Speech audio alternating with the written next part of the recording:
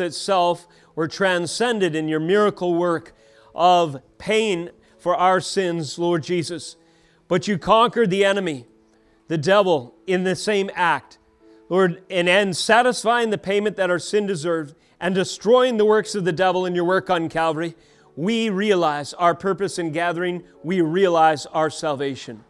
For this, you are so worthy and deserving of praise that a lifetime is too short for us to give you all that you deserve. So we thank you for glory one day, that because of your resurrection, so will we rise one day to praise you forevermore. This day, as we look forward to these truths and promises that are guaranteed in your holy word, I pray that you would strengthen our souls. Strengthen us, Lord, for the trials and the difficulties between now and then. Equip us to be consistent and faithful in our walk with you, so we might proclaim the hope of the everlasting salvation in Christ alone to the lost. Also, Lord, we pray that you would give us a consistency in holiness as we begin ever increasing to be conformed to the image of Christ our Lord. I pray that the passions of our former ignorance and the traditions inherited from our forefathers would be a thing of the past, and that ever more so we would place Christ and His work in the center of our attention as the goal of our ambitions and as our chief end as we seek to magnify you in this, our Christian life. If there are any lost in the hearing of your proclaimed word today, we pray that through the preaching of the gospel, that you would awaken them in their death and transgressions unto resurrection life, that they might turn from sin and turn to Christ, place faith in Him alone. Thank you, Lord, for your word which never fails. The grass withers, the flowers fade, but your word abides forever. Now as we turn to your word today, I pray that you would arrest our attention by its precepts and that you would equip us through its proclamation. Again, to the praise of your name, in the advance of your kingdom, and the growth of your church. In Jesus' name we pray. Amen.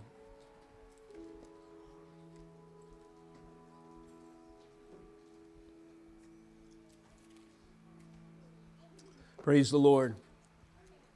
If you boys could bring up those lights in the back when you get a chance. This morning we turn our attention to the Word of God, and I encourage you to do so by turning to 1 Peter with me today. Today concludes our sermon series. Once a Sunday or once a month, the first Sunday of the month, we spend some time in a particular book which coincides with Communion Sunday. We've been going through a study of 1 Peter along these lines, and we concluded the last sermon from chapter 5 last month, and today, as is our tradition here, is an overview message. The goal today, the aim in preaching, is to consolidate the message of 1 Peter, or to summarize 1 Peter for the equipping of the church to the glory of God. A little disclaimer, this message is a little different than normal. We will take larger bodies of text, touching upon references throughout the whole book, again in summary fashion. The title of this morning's message is Sufficient Grace and Peace. And to open our study today, would you stand once more out of reverence for God's Word? And I just want to read to you the beginning and the end of 1 Peter, which sets the tone and goes over the purpose that the apostle has in writing. Hear now the holy word of God. 1 Peter 1:1.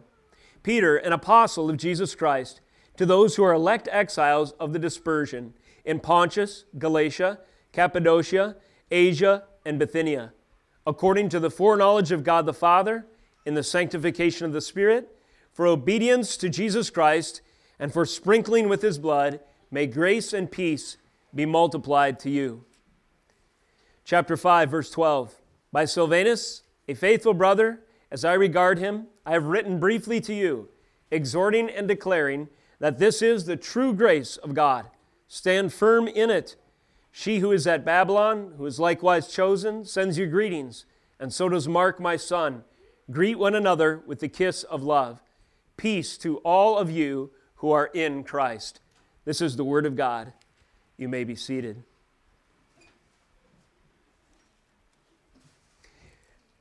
So when you're going over the theme and the main ideas of any particular book, it is almost always important to consider the opening and closing. Think of it as bookends.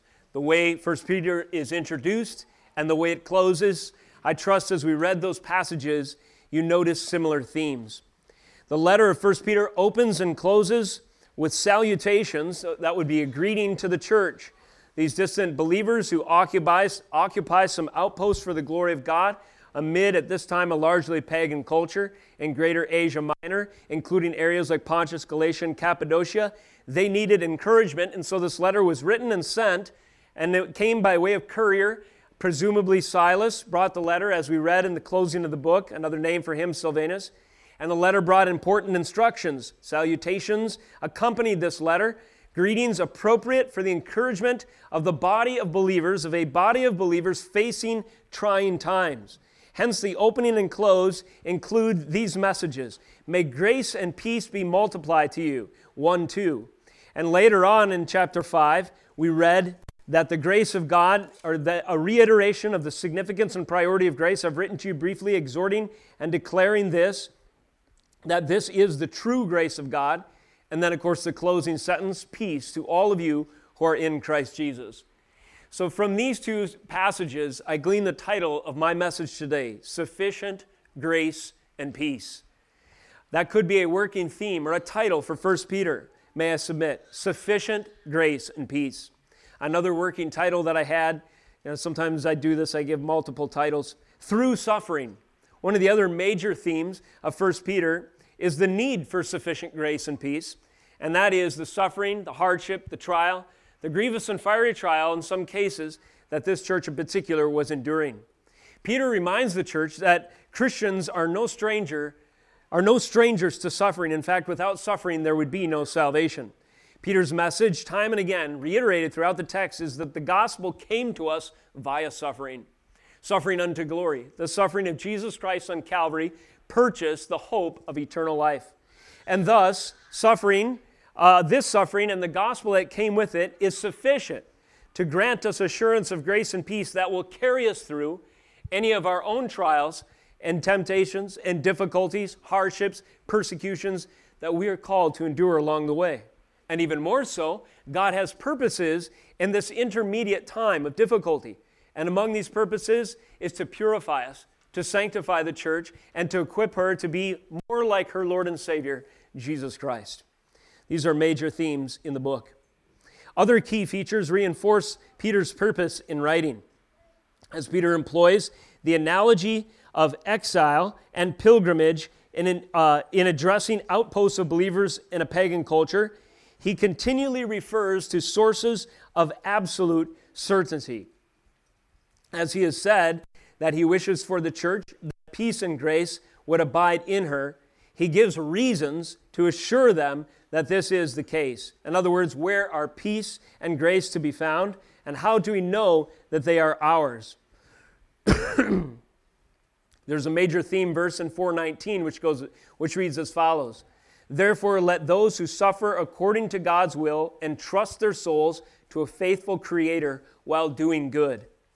I've suggested that verse is sort of like a melodic line or major theme passage. Reading again, therefore that those who suffer according to God's will entrust their souls to a faithful Creator while doing good. So how can we be assured in that verse of grace and peace? We can be assured if we know that our souls are in the care of a faithful Creator. More grounds for certainty are provided. While this verse provides something of an imperative or a command, in other words, or while some verses provide an imperative or a command, like this one, let those who suffer according to God's will entrust their souls. So there's a directive, an instruction, entrust your souls to a faithful Creator. Many other passages that Peter employs throughout the course of the book are brimming with reasons that we can trust our souls to a faithful Creator. Among them, verses 1 through 3, he continues to refer to these sources of absolute certainty, and they're gleaned from the Word of God and from the work of God in salvation. Examples of this, and we'll touch on a few of them later in the body of our message today. Chapter 1, 3 through 5, and 18 through 21, Peter refers to our imperishable inheritance.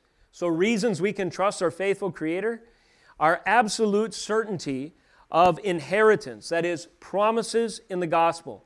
It is imperishable. It cannot be destroyed. 1, 23 through 24, the forever Word of God. Again, absolute certainty. Peter is referring to permanence. And in this case, he's citing from the Old Testament Scripture saying the grass withers and the flowers fade, but the word of God abides forever. Where else do we glean absolute certainty? Chapter 2, 6 through 7, Jesus Christ is referred to as our chief cornerstone. That is, absolute foundational reality, fixed, immovable, sturdy, and stable, that which a building can be properly constructed and endure any earthquake of trial when the cornerstone, Jesus Christ, is fitted in place. Again, a picture of stability or an encouragement of absolute certainty in 3:21 through 22, reference to the resurrection and ascension.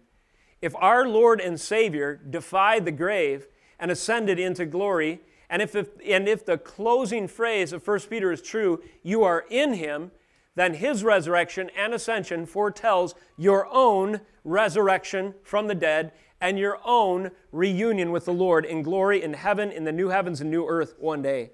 And finally, in chapter 5, verses 10 through 11, there's the reassurance of personal and specific intentions of God for His church through suffering.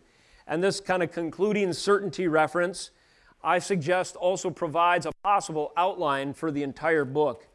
And this verse comes to us in 5:10 and 11. So if you want to turn there, 1 Peter 5:10 and 11, this verse, I suggest, provides for us something of a way to organize the entire book of 1 Peter.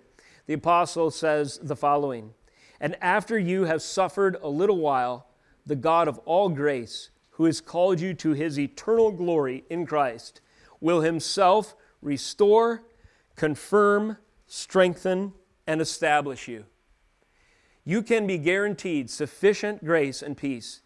You can be guaranteed safe passage through suffering when you know that all the while God has a personal commitment to His church to do four things: to restore her, to confirm His bride, to strengthen His church, and to establish the body of Christ. Restore, confirm, strengthen, and establish. Perhaps these four words could structure the entire book. Restore, chapters 1 into 2, 3.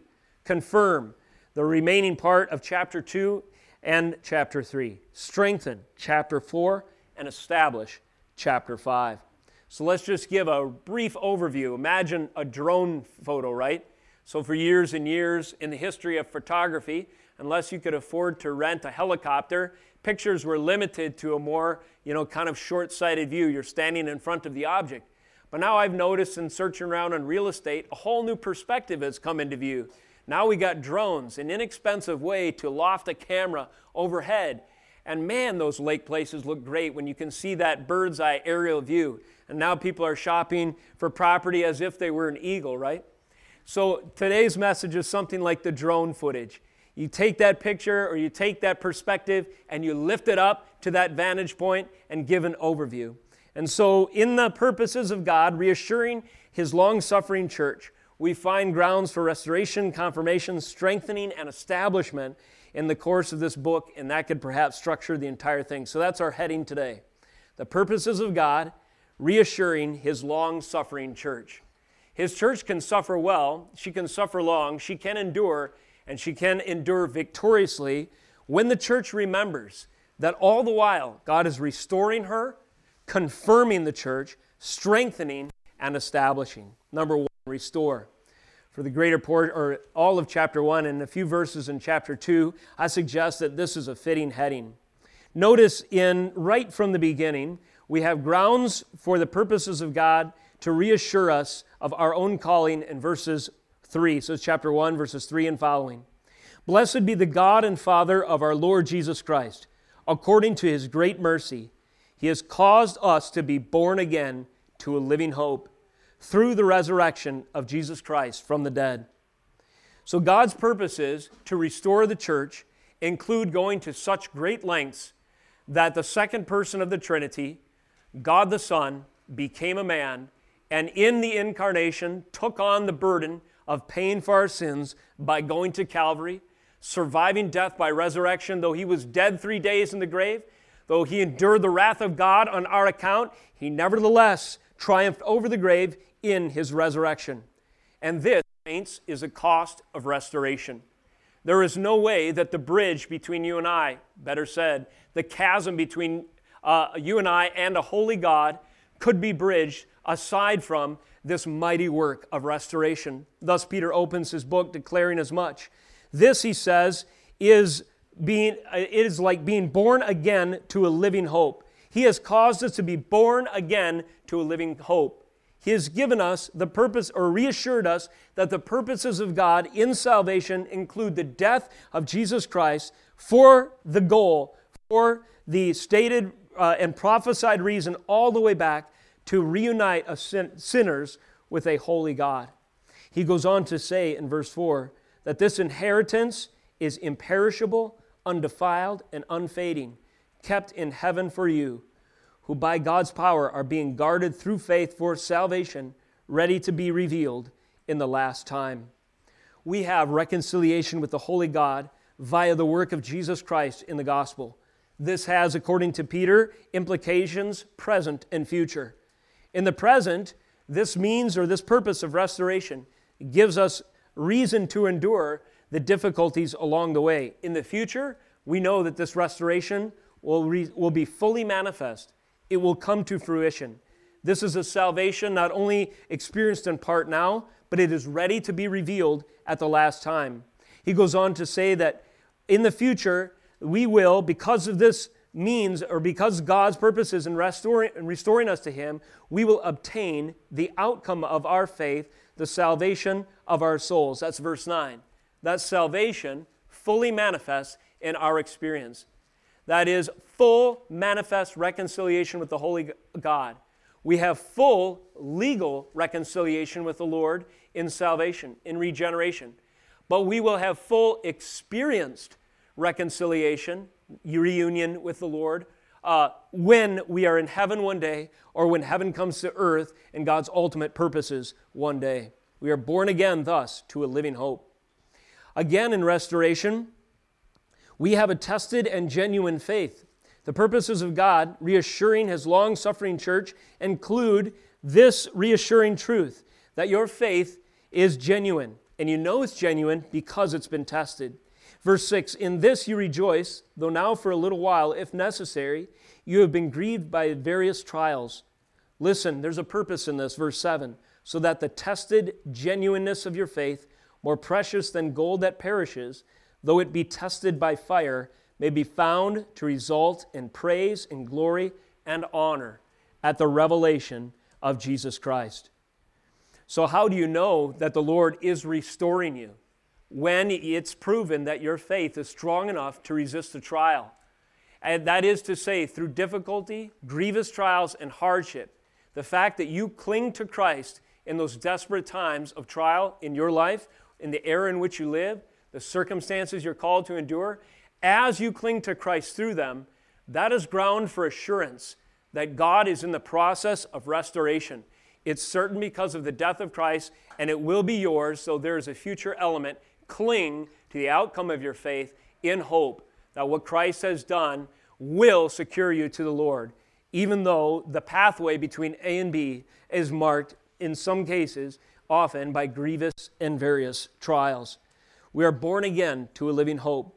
We have a tested and genuine faith. This becomes more obvious to us during the course of our calling, even our calling in some part to endure suffering.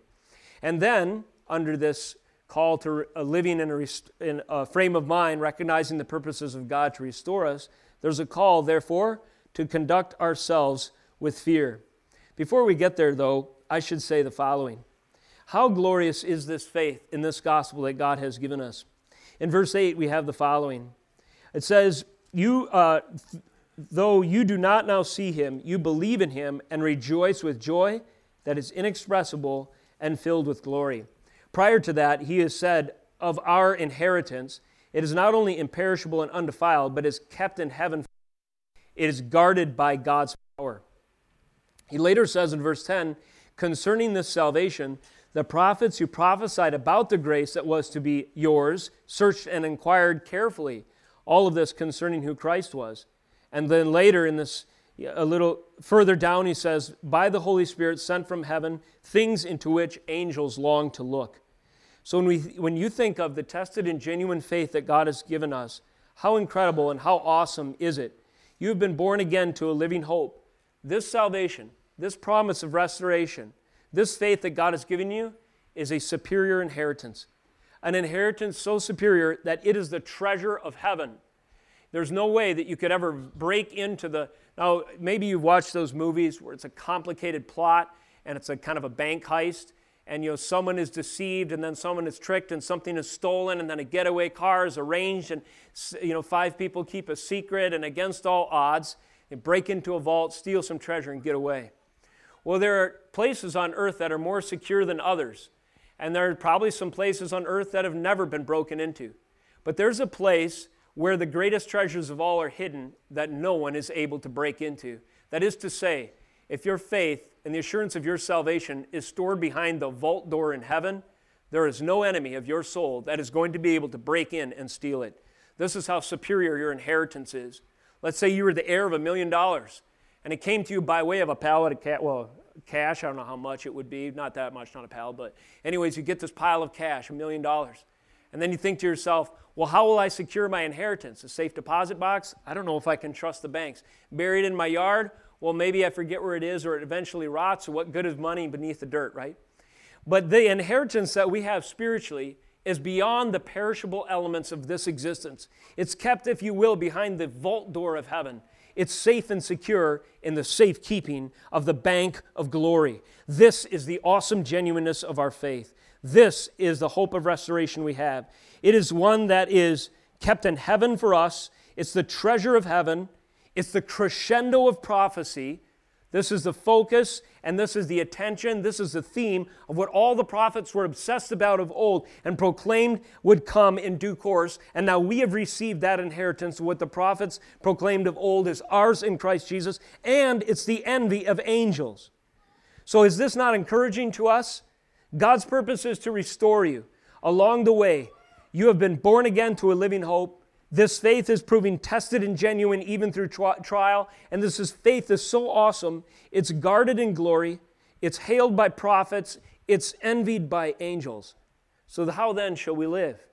Verse 13, chapter 1. Therefore, preparing your minds for action, be sober-minded, set your hope fully on the grace of God. Later, there's a great phrase describing how to live in light of these times and in light of our salvation. Verse 17, if you call on him as Father who judges impartially, according to each one's deeds, conduct yourselves with fear throughout the time of your exile. So conduct yourselves with fear. How do we do this?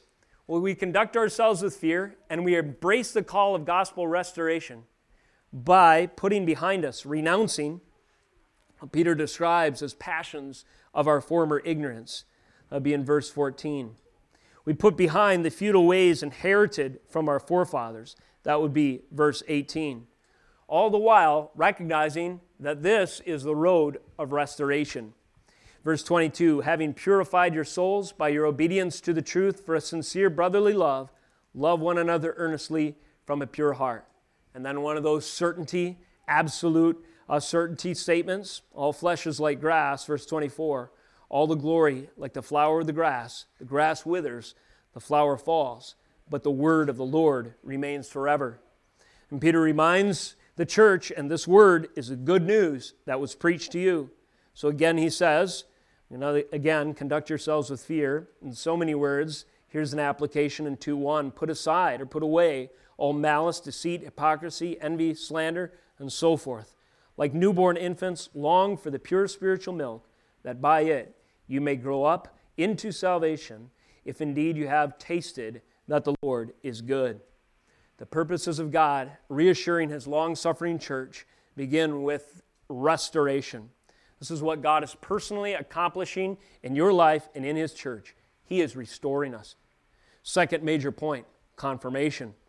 Again, a purpose of God in reassuring his long-suffering church is that he is confirming us. Now, as we continue to read in 2:4 and following, we find language that assures us, it confirms our cornerstone, the foundation of our hope, and therein our identity.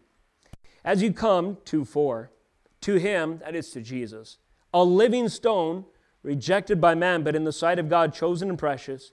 You yourselves, like living stones, are being built up as a spiritual house to be a holy priesthood.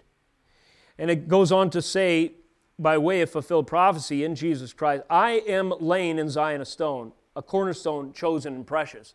So you get the picture? There is real confirmation of your status and foundation in God's purposes through history, through redemptive history, in knowing that Jesus Christ is the chief cornerstone and that you are a living stone fitted against him. You see here, this is foundation and identity. He goes on to say, whoever believes in him will not be put to shame, 6b. And then 7, so the honor is for you who believe, but for those who do not believe, the stone that the builders rejected has become the cornerstone, and a stone of stumbling and a rock of offense. This helps explain why the church has experienced such pressures, tension, and persecution at this time. It's because the very thing that is foundational and confirms them in their identity is an offense. And it stands in opposition to the spirit of the age, the spiritual death, the sinful culture, the worldview of that day. And to some degree, of course, these circumstances plague us as well. But remember that the cornerstone and assurance of your salvation, even though it stands as an offense to the unbeliever, it actually confirms that you are his. Its foundation and identity are in view here. So the message is as follows. Don't become weary. Don't become weak in your resolve or in your faith when you live in a culture that rejects your values, the foundation of your truth claims, and the certainty you have in the absolute authority and truth of God's holy word. This culture will wither like grass, and it will fail. But that cornerstone, Jesus Christ, and his word, it will stand forever. And if you stand with the cornerstone, Jesus Christ, you too will stand forever. How are we different as a result of being fitted against our cornerstone Christ? Well, the answer to this question continues in chapter 2, verse 9. But you are a chosen race, a royal priesthood, a holy nation, a people for his own possession, that you may proclaim the excellencies of him who called you out of darkness into his marvelous light. Once you were not a people, but now you are God's people. Once you had not received mercy, but now you have received mercy. He says in verse 11, I urge you, as sojourners and exiles, to abstain from passions of the flesh, which wage war against your soul. Keep your conduct among the Gentiles honorable, so that when they speak against you as evildoers, they may see your good deeds and glorify God on the day of visitation. Cornerstone and identity. The foundation, why we will stand, and who we are because of where we stand are in view. The rest of this passage in 2:13 and into chapter 3, it deals with social order, if you will, human relationships, a kind of horizontal relationships for the Lord's sake, which include interacting with society, with the government as we know it, or as we have it today, even as Peter's audience had to deal with the day-to-day challenges in their time. Secondly, there was relationships within that society. In this case, servant and master are in view. We might think of employer-employee relationships, hierarchical structures within the social environment. And then there's reference to family as well. In other words, Peter says that when you are established in Jesus Christ and receive your identity, you also have a perspective that informs you how you are to engage in the social order, in the society in which you find yourself for the Lord's sake. That is to take opportunity, these different relationships, to proclaim the glory of God. Sometimes this comes by way of enduring persecution. Sometimes this comes by way of bold proclamation. Sometimes this comes by sticking out like a sore thumb because your values are completely opposite to what the cause du jour, the virtue signaling, preferences or trends are on social media at any given time. Nevertheless, who you are in Christ informs how you are to interact in the world and in the time in which he places you. Now, today is the 4th of July. We all know in America what that means, do we not? This is something of a day where we celebrate something of the historical identity of our nation. So on the 4th of July, independence was declared from a higher political authority, namely England and so forth. So we mark, an official separation from a former authority and establishment of an independent nation by this day, roughly speaking. But this 4th of July in America, I wonder if you were to ask 15 people on the street what it means to be American, if you wouldn't get 15 answers. I suspect you would. This 4th of July, in the course of our nation's history, finds us in a profound national identity crisis. Who are we as a people? Do we like what we are as a people? What ought we be as a people? These are questions that are answered only with confusion if you read the blogs that come across the wire of all the talking heads on the internet and television, cable news, etc. Well, we have a standard, on the other hand, that never changes.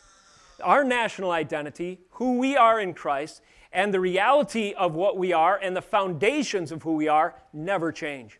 And this provides an anchor point from which we can stand and take a stand and proclaim hope to a lost, aimless, dying, confused, and perverse culture, and in many ways, increasingly so. You are a chosen race, after all, Peter tells you, a royal priesthood, a holy nation, a people for his own possession. At the time of Peter's writing, cult prostitution and worship of the pagan deities was very common. It was a common practice, and it was something your neighbors would do on the weekend. In our day, maybe our pursuits are just as trivial, but less, dramatically perverse. Nevertheless, serving self seems to be the order of the day, and our weekends are, taken up with how to have fun and enjoy ourselves, and all of the entertainment and everything along those lines seems to captivate the attention of our culture. And then when it comes to identity, we're thrown into this profoundly confusing mix. There are voices all over that tell us that we are who we are by privilege of our birth, or by the oppression of our social class, or by our preferred sexual identity and preferences, and that list gets longer and longer all the day, or every day. And we are fragmented by these claims of identity and by the lack of foundations for who we are as a people. But you and I are different than this. We don't need to be caught up in this wave, in this complete chaos, in this sort of circling of the drain of failed self-identity or failed national unity. No, what we do is we stand on Jesus Christ, the chief cornerstone, recognizing that we have an allegiance that even transcends our American citizenship. And here's a good call for us on the 4th of July or any other day. May we proclaim the excellencies of Him who called us out of darkness into His marvelous light. There's absolutely no hope for reform, stability, assurance of the future, and confidence, peace, and grace, nationally speaking, outside of turning to the excellencies of Him who calls a nation, a people, an individual, out of darkness into His marvelous light. So spending a little time on this point because of a pressing application, it seems appropriate for the moment. The confirmation of who we are can actually provide answers for a world lost in their identity, confusion, and sin. We are built as a church on Jesus Christ, and we find our transcending identity in Him, and this never changes no matter the social pressures, and therefore we provide, as God grants us ability, an anchor in the storm of absolute confusion when we hold out the excellencies of the Word of God that never fails to a culture that's dying for lack of it. Furthermore, in confirmation, we see that there are personal convictions that Peter lays out. In chapter 3, having covered those different relationships, as I mentioned, government, servitude, family, he says in verse 8, finally, all of you have unity of mind, sympathy, brotherly love, a tender heart, and a humble mind. Do not repay evil for evil or reviling for reviling, but on the contrary, bless.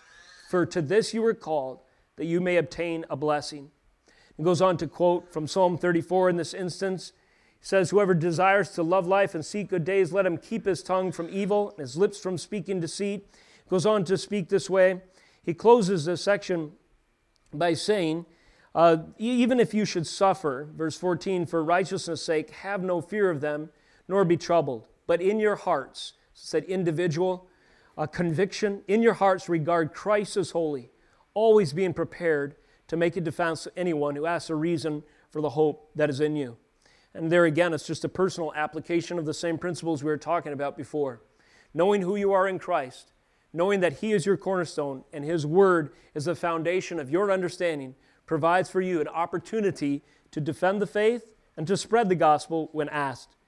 This section closes, this confirmation section finally closes with the assurance that is confirmed in the picture of baptism. In verse 21, baptism which corresponds to this now saves you. Corresponds to what? Salvation of Noah and the others of his family through the waters of judgment at that time. And that pictured a salvation to come. And baptism pictures the same. He goes on to say it's not as removal of dirt from the body, but as an appeal to God for a good conscience through the resurrection of Jesus Christ, who has gone into heaven and is at the right hand of God with angels, authorities, powers being subjected to him. You'll notice this a theme in the book of 1 Peter.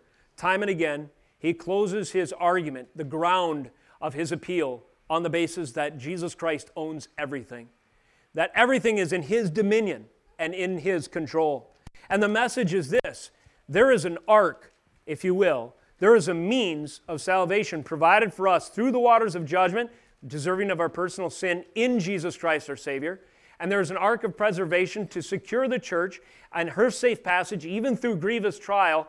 And we know that because Jesus Christ conquered death.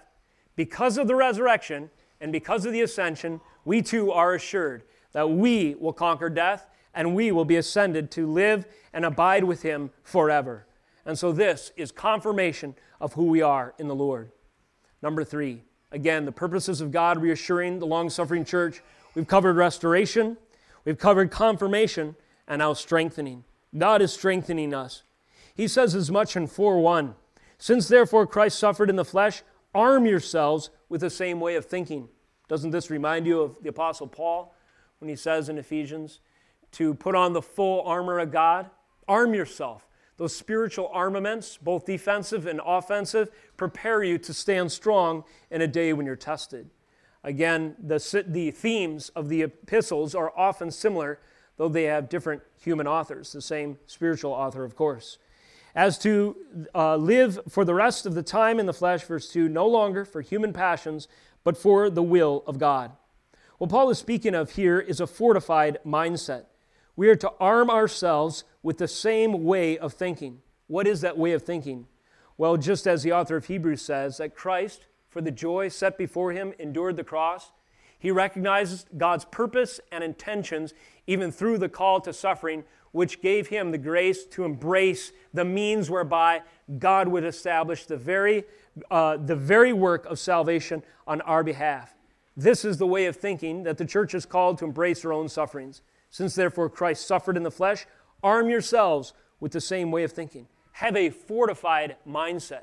Look to Jesus, the author and finisher of your faith, and this will grant you grace. Grant you grace to endure. It will grant you grace to endure the pressures from within, sensuality, passions, drunkenness, orgies, drinking parties, lawless idolatry, and the passions from without, basically the peer pressure of the Gentiles and their debauchery and everything that they beg you to join them in. It says in verse 4, when you do not join them in the same flood of debauchery, and they malign you, but they will give an account to him who's ready to judge the living and the dead. So we are to be strengthened with the mindset of the big picture, right? That drone view that we talked about before, which is kind of the way this message is formatted. We're also supposed to have that eternal perspective with respect to the challenges of our day-to-day life. If we recognize that God has purpose in these things to strengthen us to stand strong in spite of the pressures coming in our own hearts by way of sin, or the pressures by culture that malign us and mock us and seek to marginalize or even persecute us, when we keep that eternal mindset, we are fortified by these means, we will stand strong. This, the apostle says, is unto Christ's glory. He goes on to say in verses 7 and following, the end of all things is at hand. Therefore, be self-controlled, sober-minded for the sake of your prayers. Again, a fortified mindset. Above all, keep loving one another earnestly, since love covers a multitude of sins. Show hospitality to one another without grumbling. As each has received a gift, use it to serve one another, as good stewards of God's varied grace. Whoever speaks, as one who speaks, oracles of God. Whoever serves, as one who serves by the strength that God supplies, in order that in everything God may be glorified through Jesus Christ. Here's reference to dominion.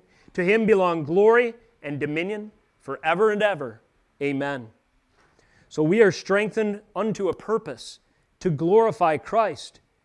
To glorify Christ, we must embrace the challenge of difficult times, as we said before, with a level head, a soft heart, and wise stewardship. And let me pause for another application here. Do we live in times that seem troubling?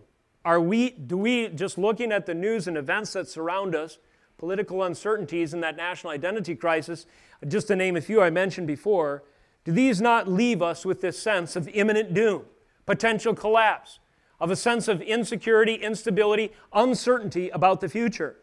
Well, how are we to respond in times like these? Well, Peter gives us instructions. In verse 7 he says, the end of all things is at hand. In other words, you could say the sky is falling.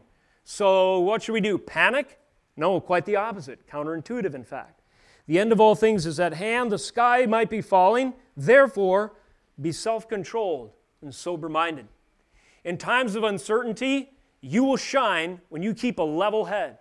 Don't freak out. Don't panic. And don't be frantic in your mental instability, grasping at every last straw for hope. Why would you grasp at straws when you are fitted against your cornerstone, Jesus Christ? Look to the gospel. Listen to the scriptures. Reassure yourself that the firm footing under your feet is able to withstand any earthquake of cultural upheaval or even sin, so long as you stand with your Lord Jesus Christ. This will give you a self-controlled mentality, a sober-mindedness, a groundedness. You won't be susceptible to every wind of doctrine, every, lame-brained, harebrained promise of hope. You will be established and secure, and do this, he says, for the sake of your prayers. And then he says, keep a soft heart, in so many words. Be loving. Keep loving one another earnestly. Don't distance yourself from the body of Christ. Draw close in relationship, because therein the stones will be fitted together. Love one another earnestly. It should be reassuring to you to feel the living stone next to you, so to speak, in this analogy, fitted against that stone, Jesus Christ. And the more living stones he gathers and fits together, the stronger the church will be, is the picture, is it not? So keep a level head and keep a soft heart. You're going to need it. In times like these, Peter encourages the church. This had to have been ultimately inspired by the Holy Spirit to be so immediately relevant in our circumstances. And finally, be good stewards of God's very grace. In other words, if you speak, do so as one who speaks the oracles of God. In other words, have a certain reverence and a certain deliberate commitment to the truth of God's holy word.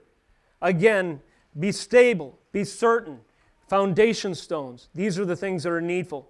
And then if you serve as one, not taking credit for it, but as with the strength that God supplies. Why?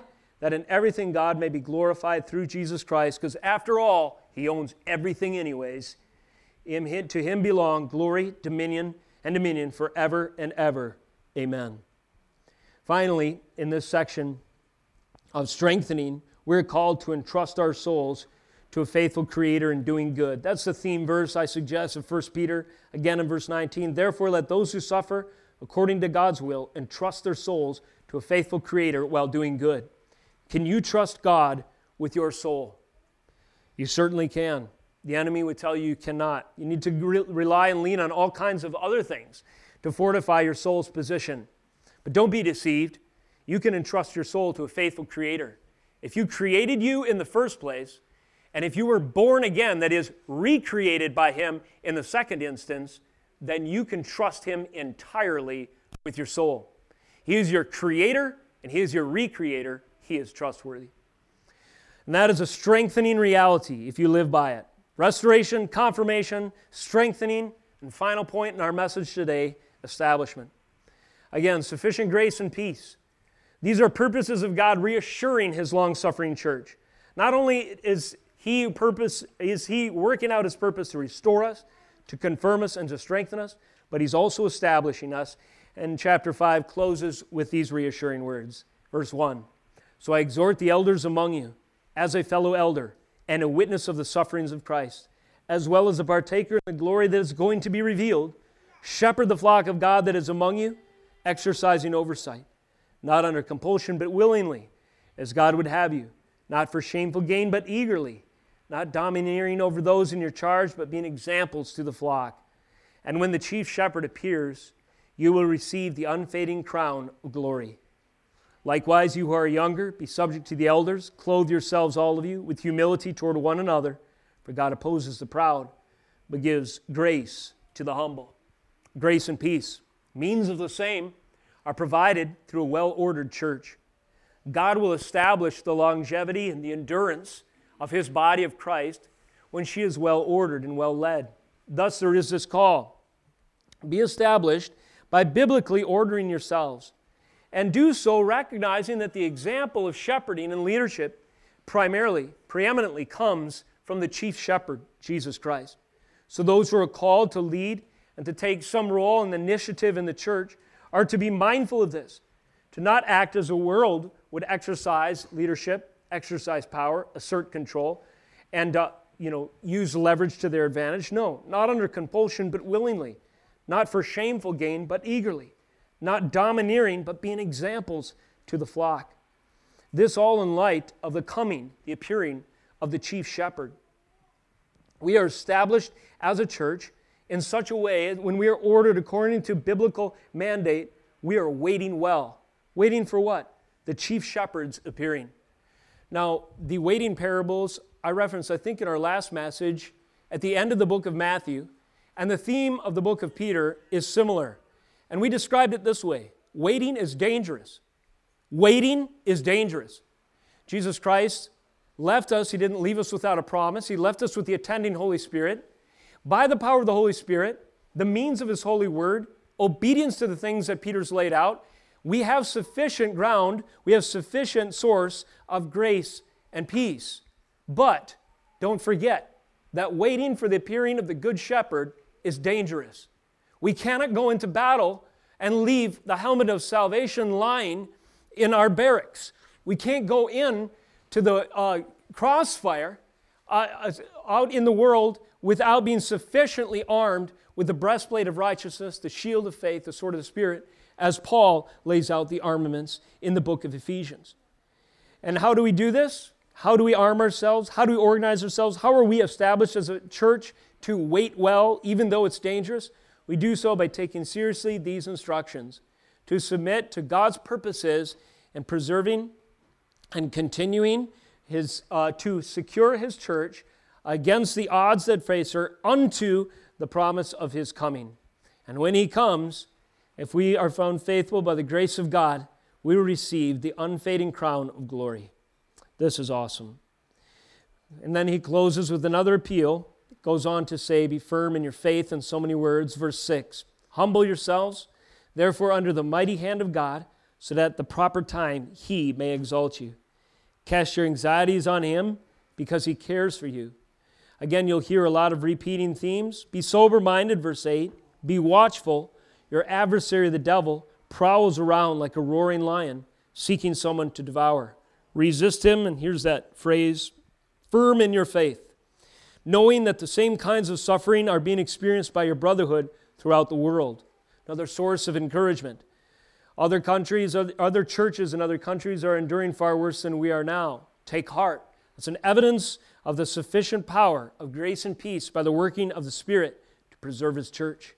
Verse 10, after you have suffered a little while, the God of all grace, who has called you to His eternal glory in Christ, we come full circle now to the heading and the outline of the book, will Himself restore, confirm, strengthen, and establish you. You are established when you are fitted to Jesus Christ in a flock that is ordered according to His word. You're established when you stand firm in your faith, resisting the devil with the tools that he supplies. And as you do so, and as you find your footing in Him, this firmness and grace will be a mighty reassurance for you to endure whatever difficulties, grievous trials might come. Peter closes his book with the reassuring greeting. By Silvanus, a faithful brother as I regard him, I have written briefly to you, exhorting and declaring that this is the true grace of God. Stand firm in it. She who is in Babylon, who is likewise chosen, sends you greetings. And so does Mark, my son. Greet one another with the kiss of love. Peace to all of you who are in Christ. It strikes me that the three sources of greeting are three examples of overcoming in spite of trial. The first greeting comes from Silvanus, who scholars tell us is another name for Silas. And you remember that personal deliverance that Paul and Silas experienced in jail? Though in Philippi, for the crime of simply preaching God's word, they were thrown behind the bars there. What did God do? Kids, remind us. So Paul and Silas are in jail. They start to sing. What happens next? Earthquake. Then what happens? The jail breaks. And then Paul and Silas are free. Silvanus and Paul are standing there, no more shackles on their wrists. And the jail cell that once held them in a pile of rubble behind them, and an incredible witness opportunity in front of them. The jailer about to kill himself. Wait, don't do it. And he stops, men and brethren, what must I do to be saved? And then the glorious answer comes, believe in the Lord Jesus Christ, you and your whole household. And a baptism service ensues. So Silas knew what it was like to experience the delivering power of Jesus Christ through peril and suffering. But think about it. They were singing songs, gloriously worshiping. Perhaps it was on the Lord's Day, even though they were in jail. Now, if you were clamped in a dusty dungeon, it's nightfall, unjustly charged, held against your will, likely facing lashings, if not worse, maybe the last thing on your mind in the natural, in the flesh, would be to have a little worship service. But Paul and Silas had that bigger perspective at this time. Thus, they glorified their Lord and Savior, Jesus Christ. And in that instance, he exercised his deliverance by causing the jail to be busted and them to be free to continue the purpose that he had called them. So that's one kind of deliverance that Silas had experienced. A second kind of endurance that is evidenced in these salutations is the church in Rome. Scholars tell us she who is in Babylon is likely code language for the church in Rome. Rome is referred to as Babylon. In spiritual or in scriptural symbolic terms, Babylon is the place of the most organized opposition against the people and purposes of God. And at the time of the writing of this letter, and in the years that would follow, that certainly was Rome. So the empire of Rome was the most organized place of opposition against the people and purposes of God. Nevertheless, did you notice? She who is at Babylon, who is likewise chosen, sends you greetings. So in spite of tyrannical, oppressive, Orwellian, to use a modern term, anachronistic is the term, in spite of all those conditions, nevertheless, God had preserved a church. So that would be pressures from without. So one is delivered from a jail cell, the other is surviving in the midst of an oppressive culture. And the third example, Mark, there was tension. This was the guy who had to part ways with Paul. There was tension even within the ranks of the gospel ministry at the time. But nevertheless, the Lord continued his work, even in notwithstanding the internal friction that happened all the time. So these are great reassurances that when the Lord sets his mind to establish something, there is no power in heaven or hell, in life or in death, principality, authority, from the heights to the depths, from things past, present, or things to come, none of it is able to separate us from God's purposes to establish and preserve and ultimately glorify himself and, as a result, his church. Is this a sufficient source of grace? Is this a sufficient source of peace? You better believe it. If we lack those things, the sense of peace and the reality of the power of grace, we have a book written for us to saturate our souls with its truth. So in these days, if you find yourself doubting that God has the power to reconcile you to him such that no one can separate you from the assurance and love of Christ on the ground of your salvation, spend time meditating, memorizing, reading, studying 1 Peter. If you have difficulty in your time right now, recognizing that God has a sufficient source of grace for you to endure in spite of trials and what we might face in the near future, again, 1 Peter is what the doctor ordered as a prescription for these doubts. The church needed it then, the church needs it now. And recognize within these pages of God's authoritative word, sovereignly delivered, spiritually inspired, written down by the apostle of our faith, herein is a sufficient source for our own encouragement. As we close this morning, it seems only fitting that we would partake in communion today, does it not? if we are in the flock, if we are firm in the faith, if we are firm in grace, it is only because of the work of Jesus Christ on our account. It is because His blood was shed and His body was broken that the restoration, confirmation, strengthening, and establishment of the church is ours to claim. Only because Jesus Christ has satisfied the conditions to make this possible. Again, at the beginning of this message, during the introduction, we said that the gospel came to us by way of suffering, the suffering of Jesus Christ. And the suffering of Jesus Christ is pictured in these elements. Furthermore, this suffering, the work of Jesus, is strong enough to carry us through our own trials. And God has ordained these trials as the very means whereby we are transformed into His image from glory to glory, even as by the Spirit of God. The book closes with this phrase, "Peace to all of you who are in Christ." I asked you this question last month and I ask it again. Are you in Christ? What does it mean to be in Christ? It means that in your salvation you are so identified with Him that His experience becomes yours. When Jesus died on the cross, He died for your sins if you are in Christ. When Jesus rose from the dead, He assured your own resurrection if you are in Christ. When Jesus ascended before the right hand of the Father, He assured your own reconciliation and perfect communion one day with the Father to share in the marriage supper of the Lamb in glory one day. This is what it means to be in Christ. If you have confessed your sins, if you have placed your faith in Christ alone, if you have been born again to this living hope that I just described, you are in Christ. And if you are in Christ, that is a powerful reality. And you know that He is working to restore, confirm, strengthen, and establish you. And even His table today is a means whereby that can be fortified, reinforced in our souls. We talked about through the course of the book, grounds for absolute certainty. Communion is another one. If there is absolute certainty that our imperishable inheritance is preserved in heaven one day, as we mentioned, there's absolute certainty knowing that the forever Word of God is the foundation for truth. If there's absolute certainty in Jesus Christ, our chief cornerstone, if there's absolute certainty in the resurrection and ascension of our Lord, and if there's certainty to be found that He has personal and specific intentions for His church through suffering, there is also certainty pictured in this meal today. And it's often stated like this: as sure as you taste the juice on your lips is as real as the shed blood of Jesus Christ is on your behalf.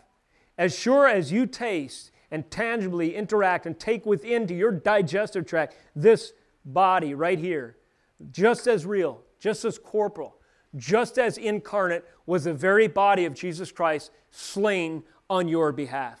If you are a believer, remember these grounds of assurance. Take great heart for them. We have pictured even in this meal sufficient grace and peace. Let us pray and we'll give instructions. Father, we thank You for Your holy word that reminds us where to turn when the days are trying, that reminds us who we are in Jesus Christ, that gives us that mirror in which to look, to see if we need sin, if we need to confess sin, repent, and turn to You, and also to remind us that in Christ Jesus we have such glorious promises that any trial in the meantime is absolutely tiny, and as Paul says, it's just a passing affliction. It's something that is of little account compared to the eternal weight of glory, slight and momentary. We thank You for these truths. Lord, we also pray this morning as Your gospel has been proclaimed, that You would use it to call the lost to salvation, to turn from their sins, to repent, and to believe. And for those who come to Your table today, believers in this room, I pray that they would do so freshly thankful and in a heart of worship and reverence for the incredible price that was paid to secure our eternal inheritance. Thank You for Your sufficient grace and peace through Jesus Christ alone. In His name we pray. Amen.